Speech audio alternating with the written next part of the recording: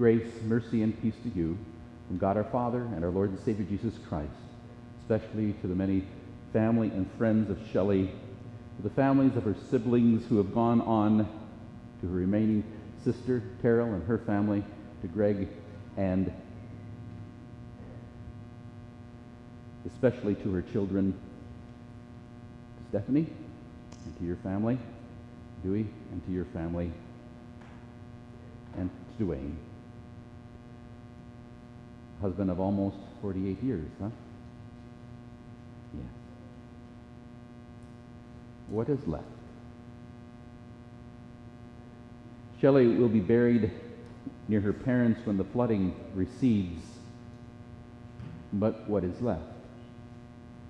Just ashes after a long struggle that lasted over a year? What is left? But memories to recall, and I'm sure you've been sharing them and will continue to share them, and yet Shelly is not here to share them with you. So, what is left? Today we are here to celebrate there is much more to come. For those who are in Christ Jesus, He will not leave us just with memories or a place to visit where the ashes are. What a blessing we have to gather as family and as friends during this season of Easter. For Christ is risen, alleluia. He is risen indeed. Let us say that together again. Christ is risen. He is risen indeed, alleluia. For Christ is risen from the dead.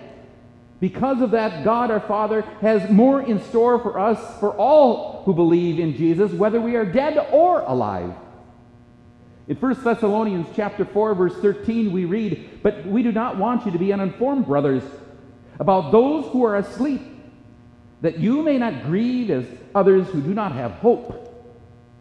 Though we miss Shelly and many other loved ones and grieve over their not being here today, Jesus has hope for us. For those who would die in our Lord Jesus Christ will also be raised with Him.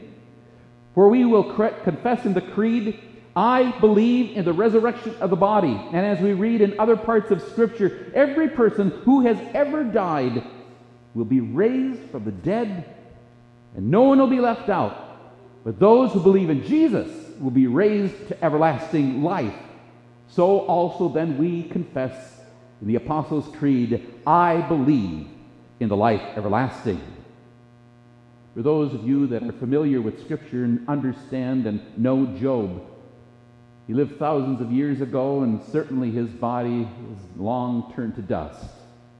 And today no one can find his tomb, or where his grave was, unlike you will be able to for your loved ones. And yet we know he suffered greatly with the loss of his children, his possessions, his health, and even the goodwill of his wife. Yet even after all that, he is able to say, "I know my Redeemer lives, and at the last he will stand upon the earth, and after my skin has been destroyed, yet in my flesh I will see God, I whom I shall see for myself. My own eyes shall behold him, and not another." And that is the truth, that all who believe in Jesus will be able, in the coming Redeemer, Jesus Christ, it will be. But what if the Lord comes before we die, or anyone else dies?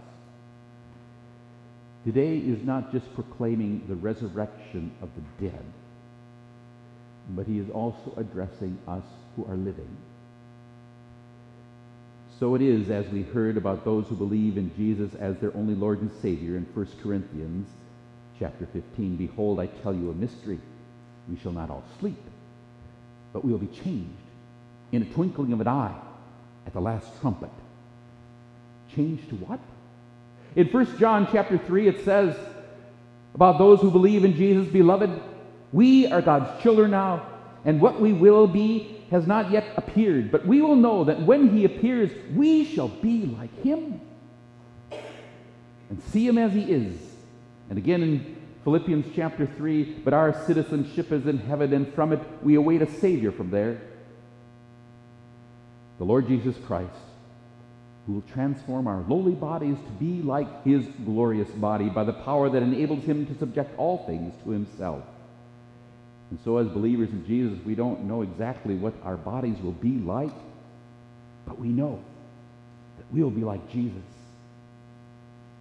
That's our hope and our confidence. That's our reality in Christ, to which we can say amen, which means it will be so.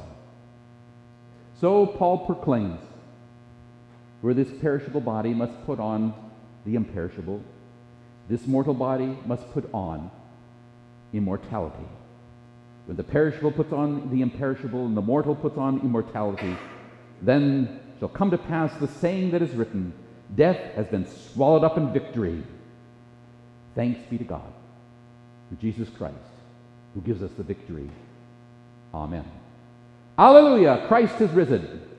He is risen indeed. Alleluia.